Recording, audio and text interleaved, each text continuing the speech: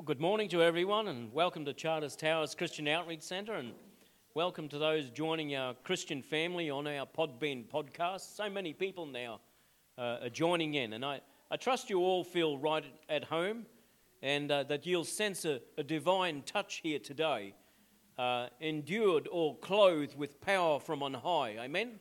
And I said to Rayleigh as she came up, I said, when you leave this place, I just hope that you're full of the power of God, amen? Invigorated. And the gospel message is an empowering message when ministered with life and liberty and the power of God through the person of the Holy Spirit. The gospel demands a response from the heart of man, and it'll make you either mad, glad, or sad, amen?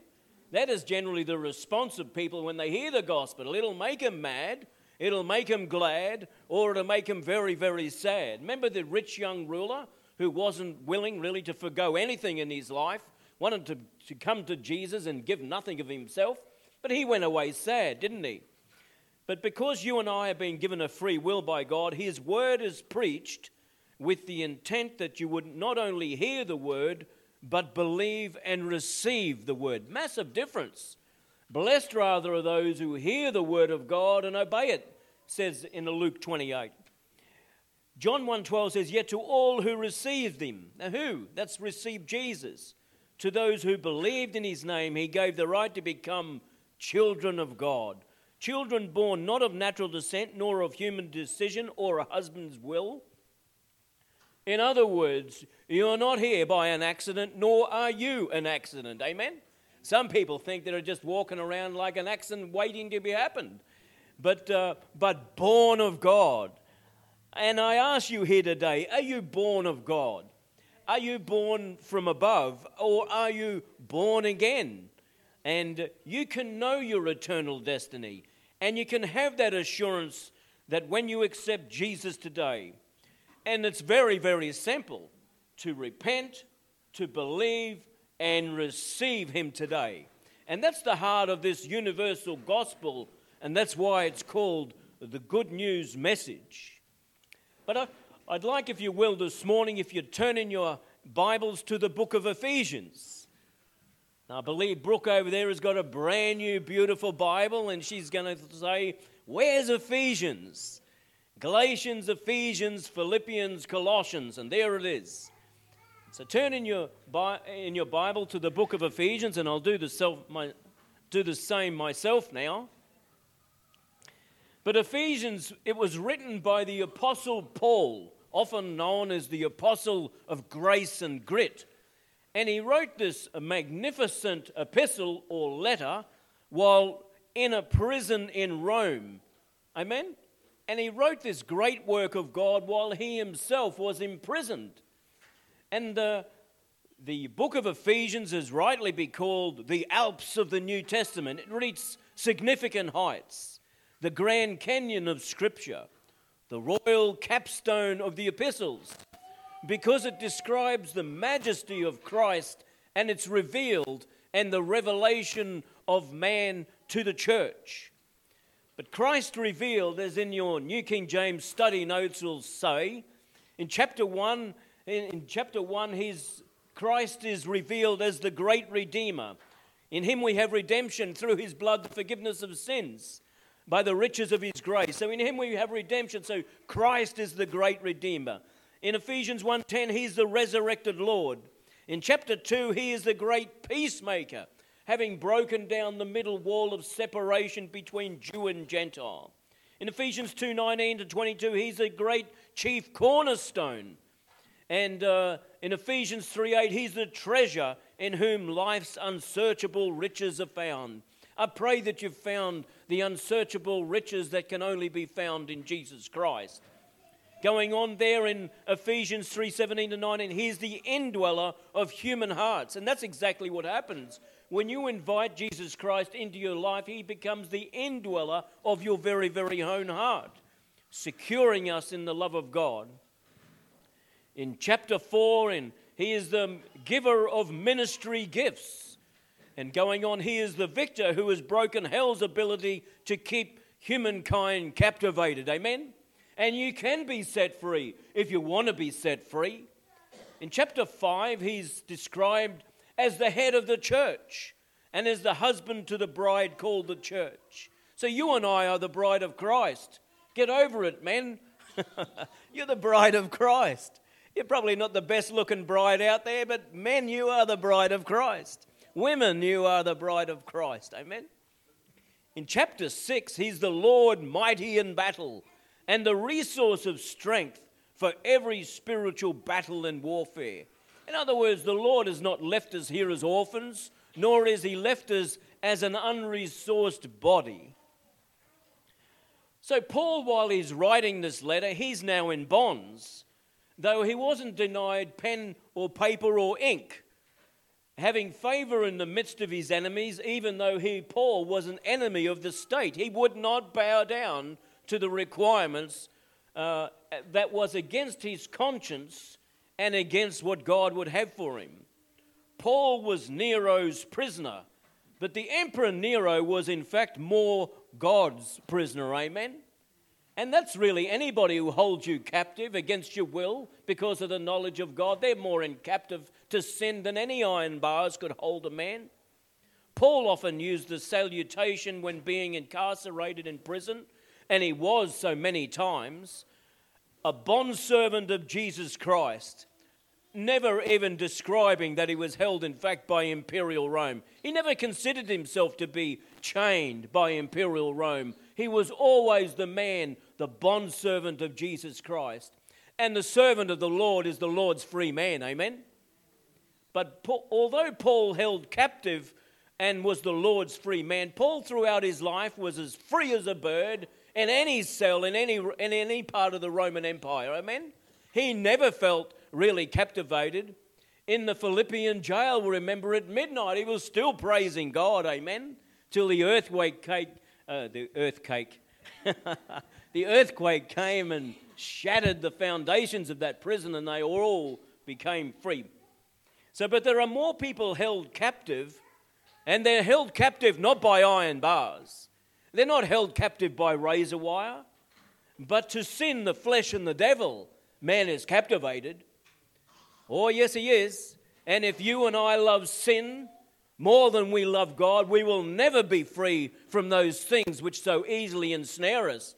If you love your sin, if you love that your pornography, if you love your this and you love your that more than you love God, you will never be set free from it. 1,000 times no, you will not. If you and I love sin more than we love God, I say learn to hate sin and be repulsed by it like the plague.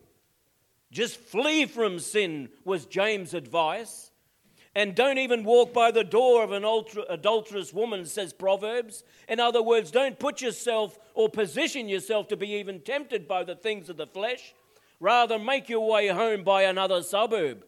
Don't even walk down the street, says Proverbs. Go around it. Flee from sin.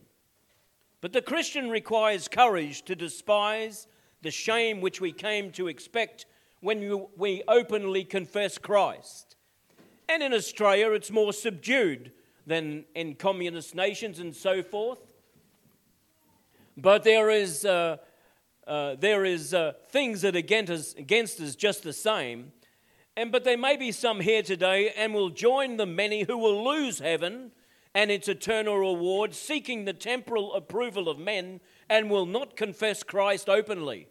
Amen? The peril of not confessing Christ openly because you are so cool in your present position in this wonderful society of ours, and perhaps you too will lose your heavenly reward. But Paul here at this time, his concern, while he's in this jail in Rome, his concern was not for his own captivity and personal deprivations. No, he wasn't. But of the liberty and the growth of the church held captive the mind of Paul. From this location, he wrote the letter to the Ephesians. He wrote a letter to the Philippian church, and he wrote a letter to the Colossian church. And in other words, I had a look this morning, he also wrote a letter to Philemon, asking the forgiveness and release of a runaway slave. But never did he use his influence to setting himself free. Isn't it amazing? Amazing and eloquent, very, very intellectual, smart man, and yet he never tried to secure his own release. But the liberty of the church was foremost and uppermost in the mind of that great apostle Paul, that man of grace and grit. Turn to the person next to you and say, do you have any grace and grit, brother?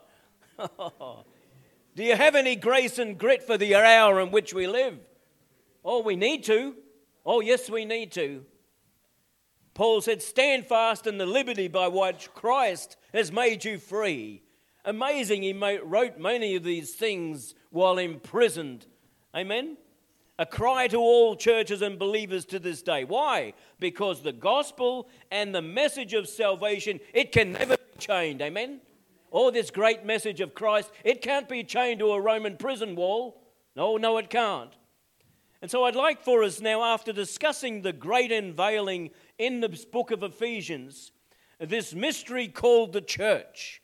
And 5 times it's mentioned in this letter, the mystery called the church. And it was called a mystery because up until this point of time, it had not been unveiled to humanity, this new body called the church.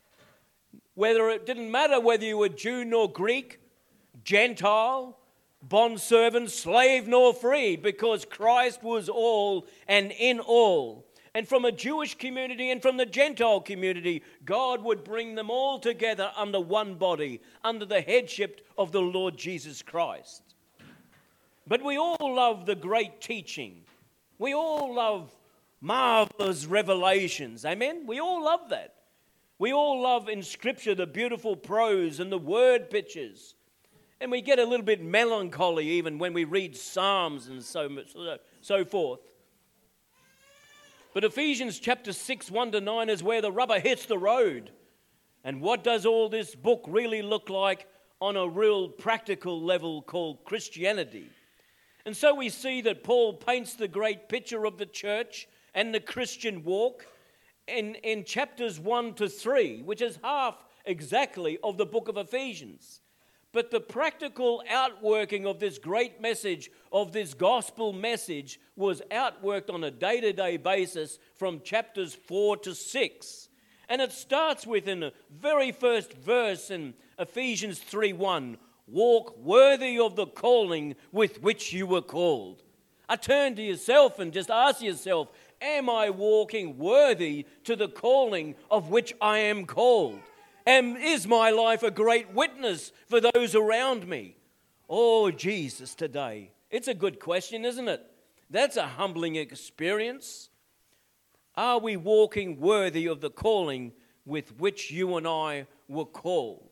Amen? Does our lifestyle exemplify the Christian highs? In Ephesians chapter 6, verse 1, I'd like for us, if we could go there.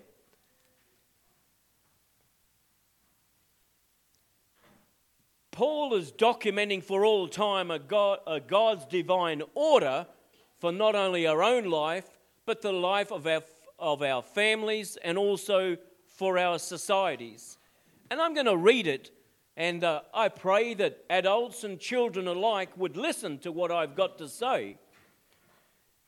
And here it says, children, obey your parents in the Lord, for this is right. Oh, that's a tough one, isn't it? Oh, that's a tough one. It says, honor your father and mother, which is the first commandment with a promise, that you may live long on the earth. And it says, and you fathers, we're not left out here, do not provoke your children to wrath, but bring them up in the training and admonition of the Lord. Amen? It goes on to say bondservants. A bondservant means a slave. And you have to understand, the Bible doesn't speak too much of it, but 3/4 of the population of the Roman Empire at the time were slaves. But we have similar situations today, no different. Bondservant could really be another name for an employer or an employee. It says, bondservants, be obedient to those who are your masters, according to the flesh, with fear and trembling, in sincerity of heart as to Christ. Not with eye service as men pleasers. Amen. When the boss comes on site, do we roll our eyes when he walks away? Or do we, as men pleasers, Oh, amen? Oh, that rings something there, doesn't it? I got to think how I treated some of those situations myself. Not with eye service as men pleasers, but as bondservants of Christ. There it is again. Not a bondservant of man. We're bondservants of Jesus Christ. It brings a whole new meaning to it. Doing the will of God from the heart. In other words, not just doing things that look good, but doing things that are good. With goodwill doing services to the Lord and not to men, knowing that whatever good anyone does, he will receive the same from the Lord, whether he is a slave or free. Verse 9, and you masters do the same things. In other words, bosses, our employers, do the same things to them. Give up threatening, knowing that your own master, who is the Lord, also is in heaven, and there is no partiality with him. Oh, isn't that interesting? I'd like to just reflect then and go back to Ephesians 5:22, just to couple that whole thing off. And it says here, this is interesting, this is a good one, wives, submit to your own husbands as to the Lord. Isn't that good? Oh, yes. For the husband is head of the wife, as also Christ is head of the church, and he is the Savior of the body. Oh, how does that work in a woke society like ours?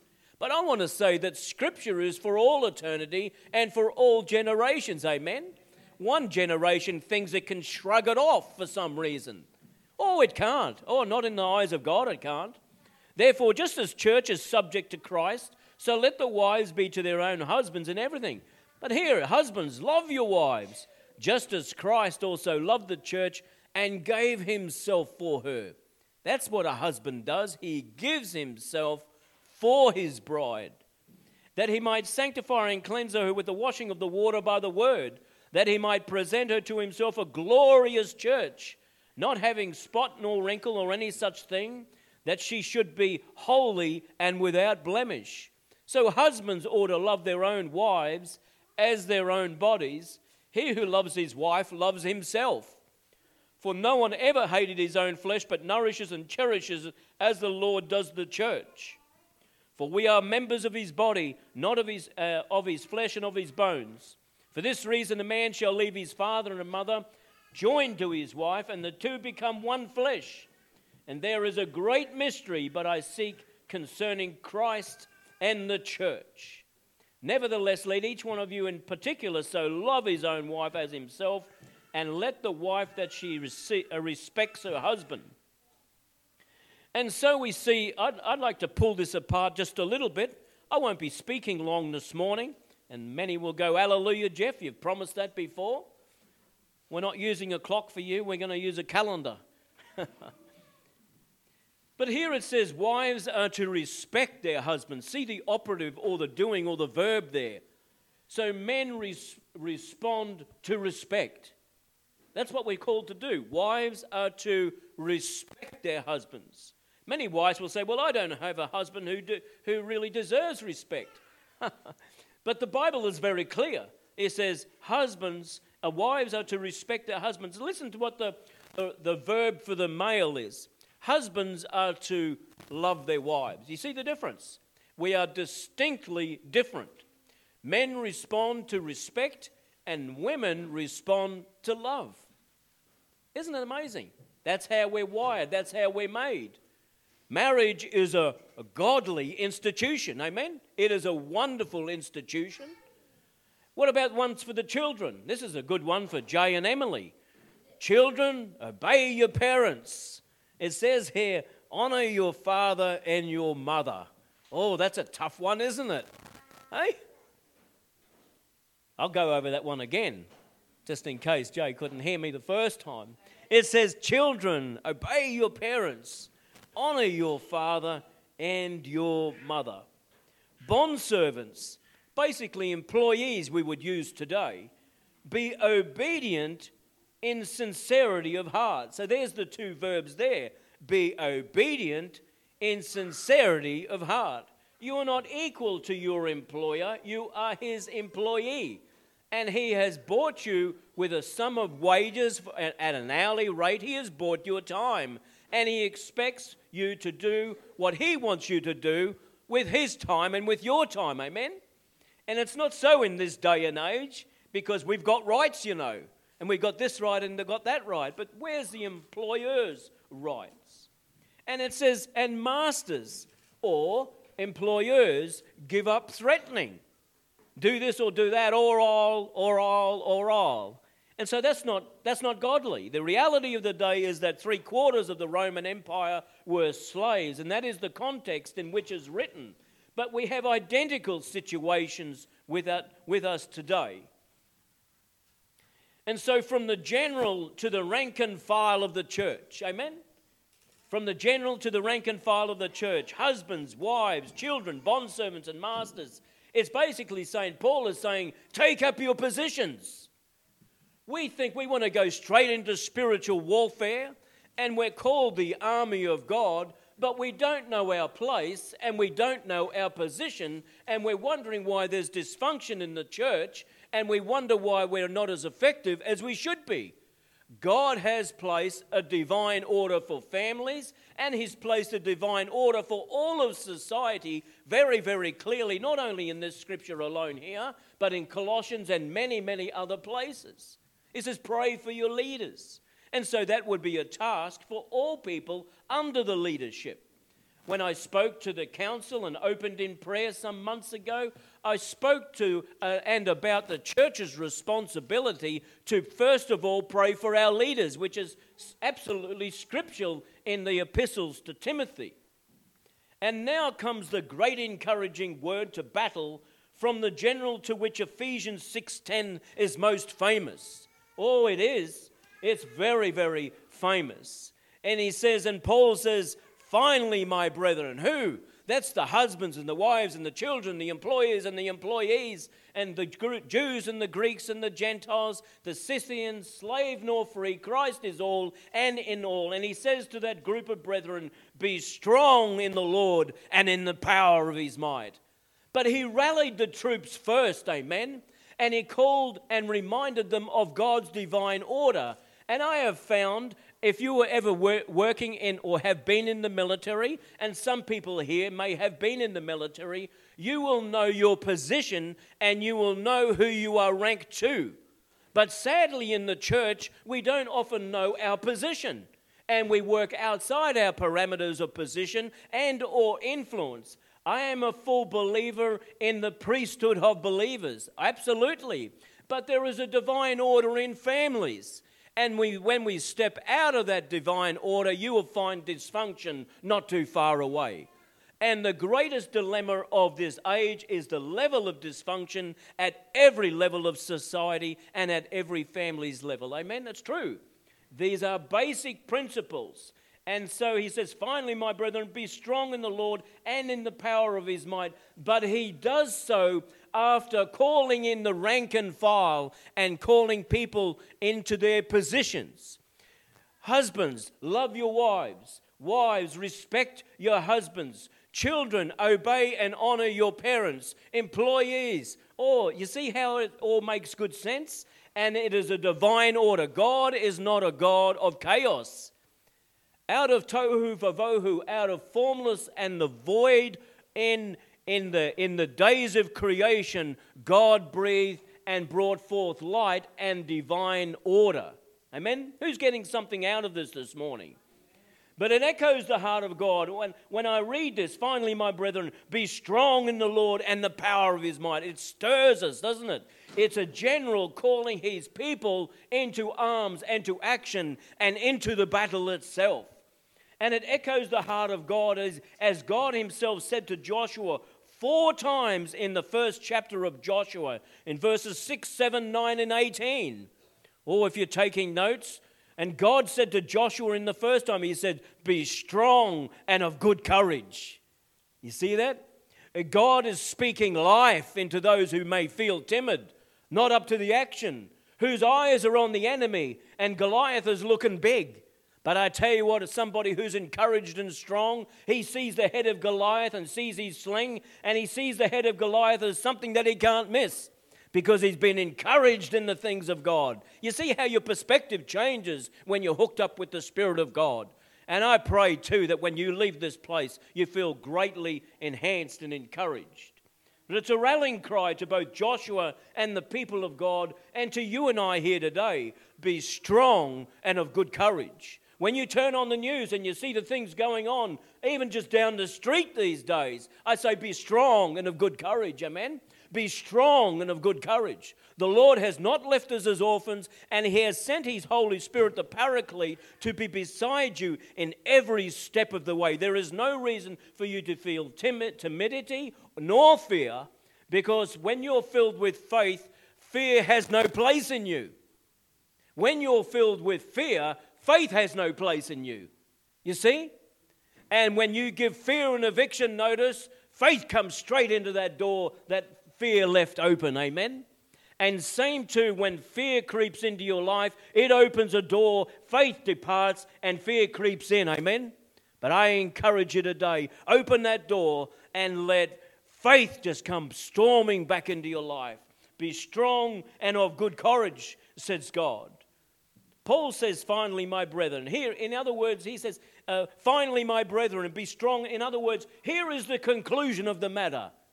Here is the conclusion of the matter. I said all that to say this: be strong in the Lord and in the power of His might. Sometimes people read that scripture and they start flexing their muscles. And it does make you feel physically strong when you're hooked up with God, amen? When you're 5'2" like me, you need all the help you can get. Oh, I want to hook up with someone bigger than myself. When you hook up with God, or you're hooking up with the creator of the universe, amen? With all the power, all the power, omnipotent, all-powerful is God, amen? Paul here is raising up the spirits of the church and a call to arms and battle, pulling the rank and file into divine order and exhorting them as I do to you here today. Be strong, amen? And be strong in the Lord. That's where your strength comes from. Oh, yes, it is. Paul here, in their own strength. Does he say, be strong in your own strength? No, not at all. 1,000 times, no, not at all. I said, the arm of the flesh will fail you. You dare not trust your own. Not by might nor by power, says Zechariah 4:6, but by my Spirit, says the Lord. And that's where we are to tap into the Spirit of God. And so, in their own strength, no. So in Ephesians 6:10, let's read this now. These very, very famous, many people, they go straight into this without looking at all the foundations of how it can work. If your foundations are not right, if your household is not in order, if your relationships, if you're a child or a son or a daughter and you're not honoring your mother and your father, you're opening a door for the enemy to get in, amen? But when you honor and obey your parents, there is a healthy protection for every member of the family and every member of our society. There is a protection and divine order when we work in God's parameters. And so now, having set this in order first, we can boldly then go straight into Ephesians 6:10, which we all know. Finally, my brethren, be strong in the Lord and in the power of His might. Listen to this. Put on the whole armor of God that you may be able to stand against the wiles of the devil. Amen? For we do not wrestle against flesh and blood. Oh, that's a good one, isn't it? We do not wrestle against flesh and blood. That's why your muscular strength will not help you. But against principalities, against powers, against the rulers of the darkness of this age, against spiritual hosts of wickedness in the heavenly places. Unseen opposing forces. That sounds like my phone. No, it's somebody else's phone. Thank God for that. Therefore, take up the whole armor of God. Oh, there it is. That you may be able to stand or withstand in the evil day, and having done all to stand. Verse 14, a few more verses to go. Stand therefore, having girded your waist with truth, having put on the breastplate of righteousness, having shod your feet with the preparation of the gospel of peace, and above all taken the shield of faith, with which you will be able to quench all the fiery darts of the wicked one. And take the helmet of salvation and the sword of the Spirit, which is the word of God, praying always with all prayer and supplication in the Spirit, being watchful to this end with all perseverance and supplication for all the saints. So there it is again. For we put on the whole armor of God, that you may be able to withstand or stand against the wiles of the devil. That word there is schemings. When you watch the Roadrunner, his name was Wile E. Coyote. Remember, he was the one who wanted to bomb the Roadrunner all the time. Wile, that's the wiles of the devil. That's the coyote. They didn't give him that name for nothing. And so we do not wrestle against flesh and blood. But here in this passage, it lists the weapons of our warfare, which I will cover another day. I'd like to cover this all in greater detail, and I will in the coming weeks to come. But I will just list these for the sake of time. And the first is, gird your waist with truth. Jesus said, I am the way, the truth, and the life in John 14:6. And so that's what we do. Putting on, number 2, the breastplate of righteousness. If we don't embrace righteousness or honor righteousness or contend or fight for righteousness, how can we expect the blessing of heaven, and how can we think that we can be effective in any spiritual warfare having not done these very, very basics? The other one is shod your feet with the gospel, making preparation. And that is the word of God. Faith comes by hearing, and hearing by the word of God, says Romans 10:17. And so we prepare our lives with the gospel. And it's best, I have found, not to prepare yourself with the gospel in the day when things are going wrong, but on a daily basis. It's called daily maintenance. Amen? Who knows that maintenance is far, far cheaper than having to do a whole engine overhaul because you're blowing the thing up?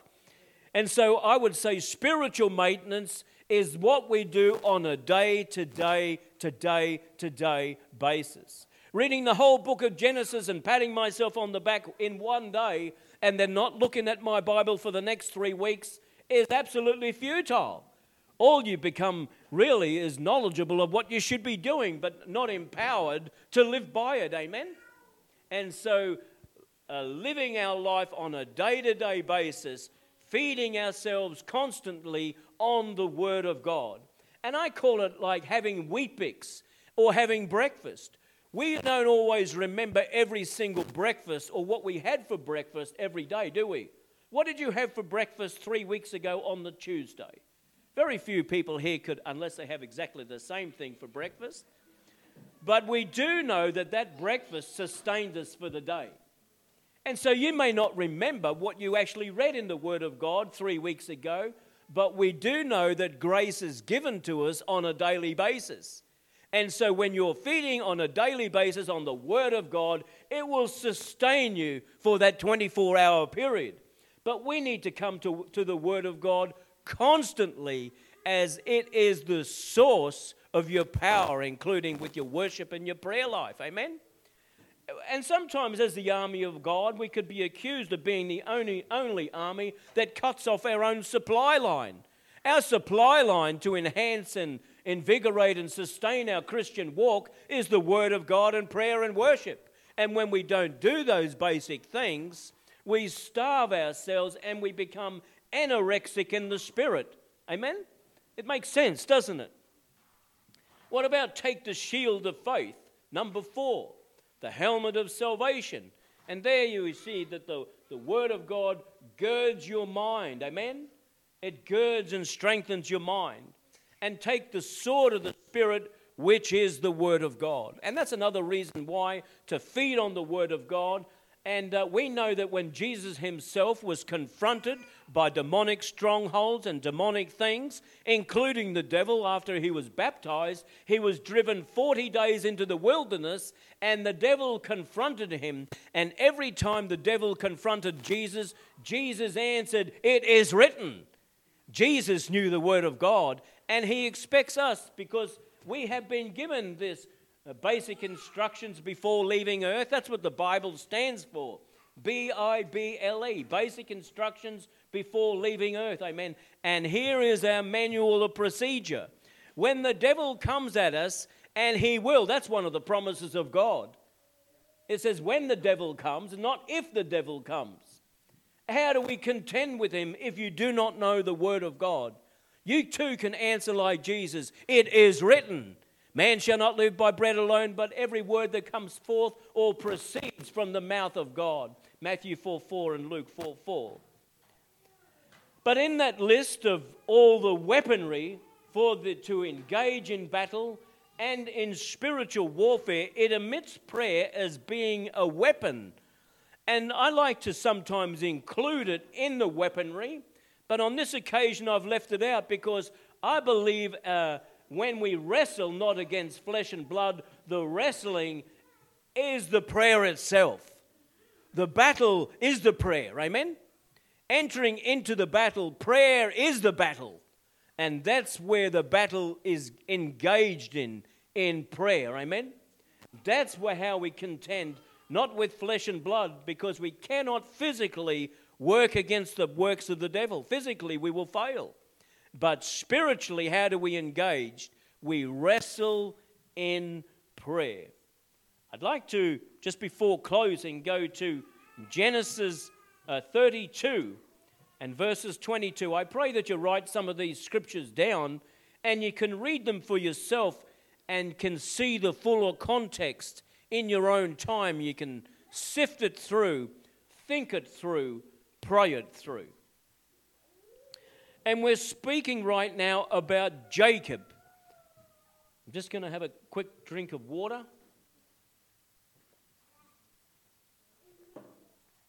And here we are, Jacob.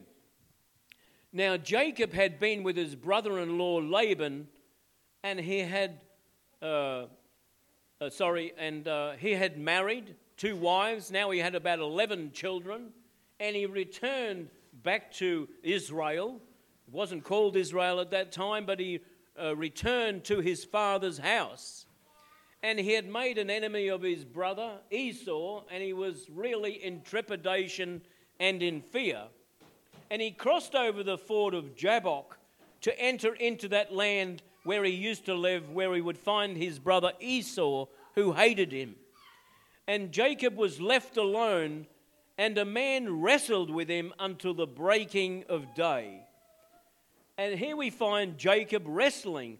Now when he saw that he did not prevail against him, he touched the socket of his hip. That's Jacob's hip. And it was put out of joint as he wrestled with him. So he wrestled with the man of God. It's an unusual scripture.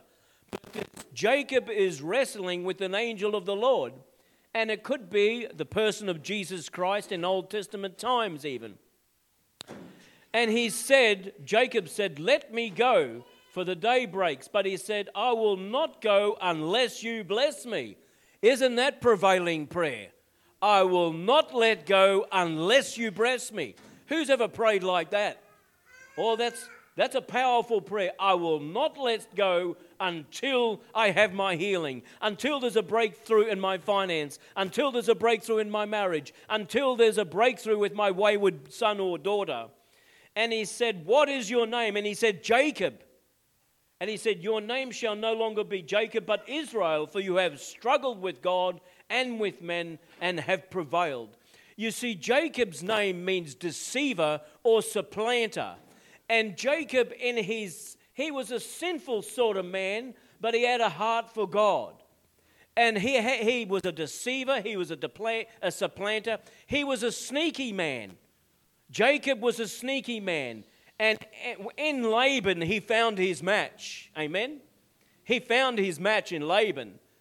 But now he came as Jacob, the supplanter, the sinful man. And in Scripture, when God references the land of Israel and he calls him Jacob, he's calling him Israel, the sinful nation. He's reminding that nation of Israel from where it had come. It was a deceiving and supplanting sort of people. Before I came to Christ, I was a sneaky, supplanter, deceiving sort of person, amen? And we all had that sin within us, amen?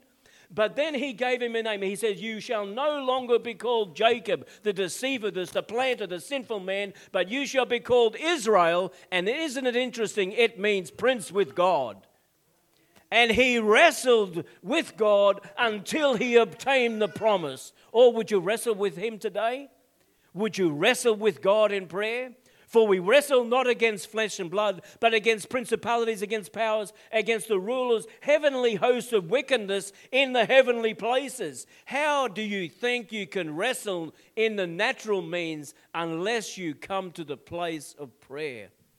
Will you come to prayer today? And will you not just say prayers, but begin to pour out your heart to God and pray?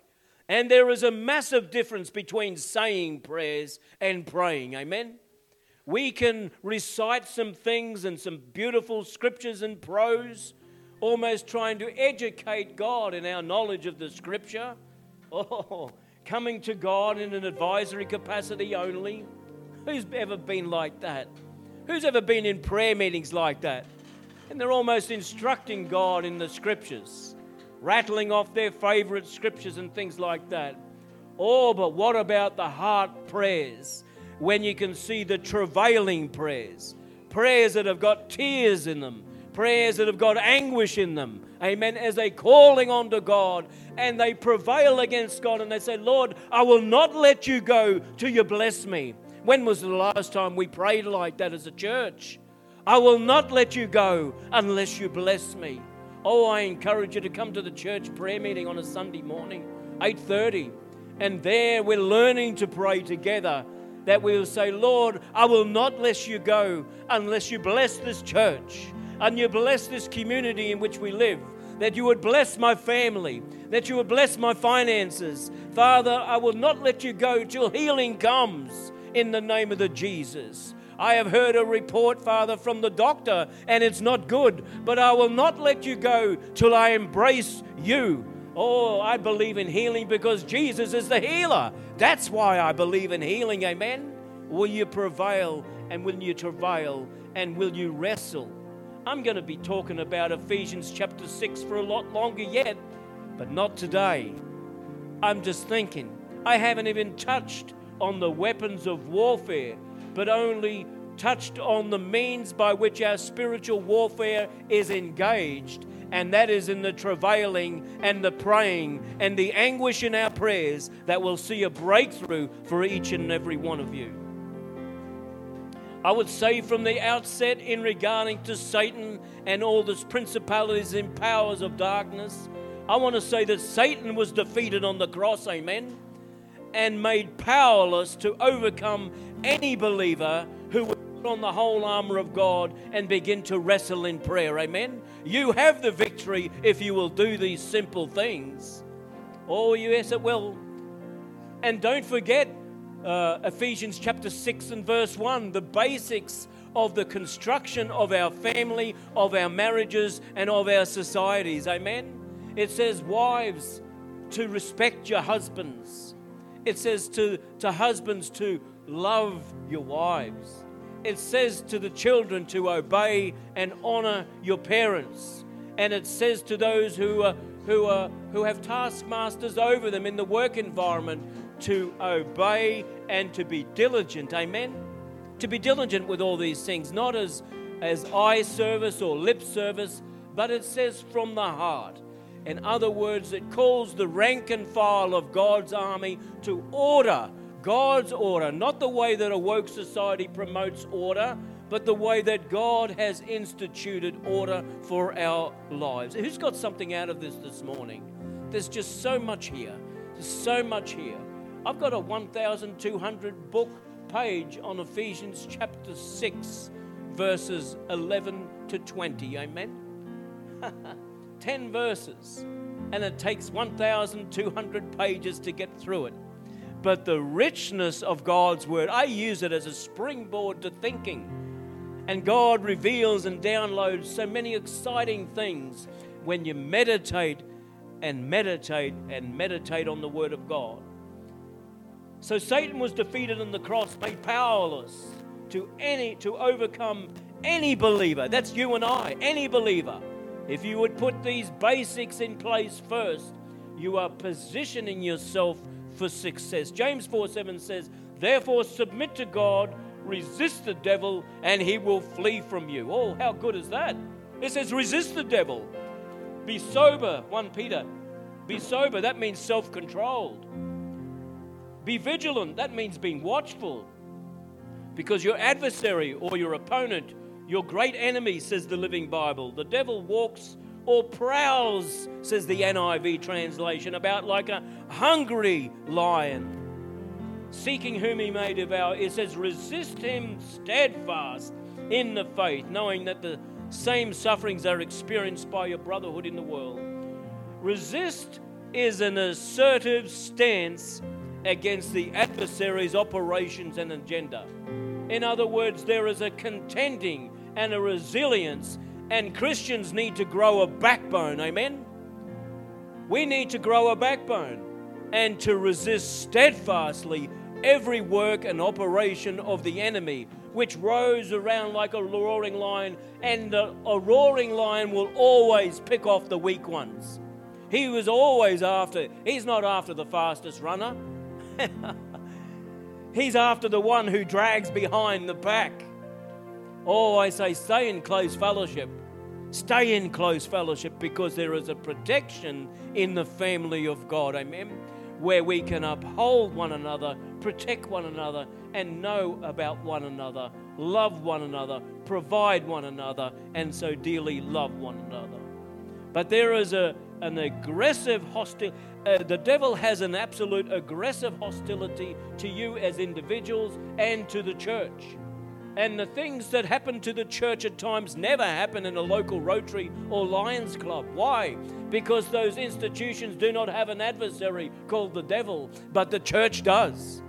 And when the devil, he is like in resistance training. You increase the resistance to increase the muscle. But the adversary, when he comes against you, God turns it for good, and he begins to build powerful, faith-filled muscle in the backbone of you and I. Amen? God, what the devil has come to destroy your life, God turns it round to empower your life. Amen? And I have seen that out working in my life over and over and over and over again.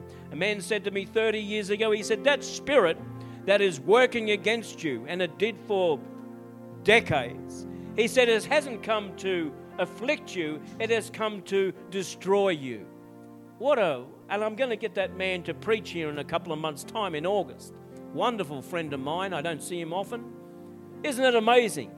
The devil just doesn't come to afflict, but ultimately he comes to try and destroy. And so I think in any warfare, it pays to be proactive rather than reactionary. Amen? If you're engaging in a war, isn't it better to be on the offensive than to be on the defensive? And sometimes our Christian lives, we let them ebb so low. And when we stand up to fight, all we're doing is it's a knee-jerk reaction.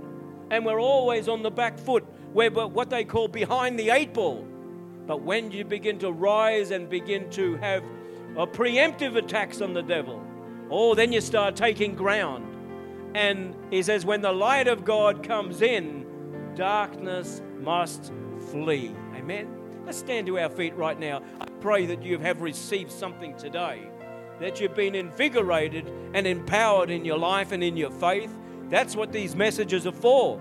That's what they're for. I pray that you go out of this place. Sometimes blokes used to get filled up with rum and they used to feel like they're 10 foot tall and bulletproof. Amen? Who's ever been there? Oh, that was somebody else. That was somebody else. I think we've all been there at some stage. Can you imagine me, 10 foot tall and bulletproof? Bundaberg, rum.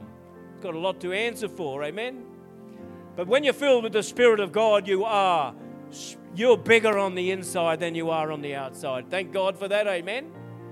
Filled with the Spirit of God. It is a blessing to be filled with the Spirit of God. Father, in the name of Jesus, I pray, Lord God, for this body of beautiful believers that have come today, for those who have not been able to make it and those who are listening online. I pray that you would rise up in the realm of the Spirit and to begin to wrestle and take on. And Father, be filled, that people would position themselves to be filled with the Spirit of God and to be able to effectively drive back the darkness, and that the light of God would not only burst through into their own lives, but burst into their families' lives, into their workplace, and into this region of Charters Towers. I pray these things, Father, and everybody said a glorious amen in Jesus' name, in Jesus' name, in Jesus'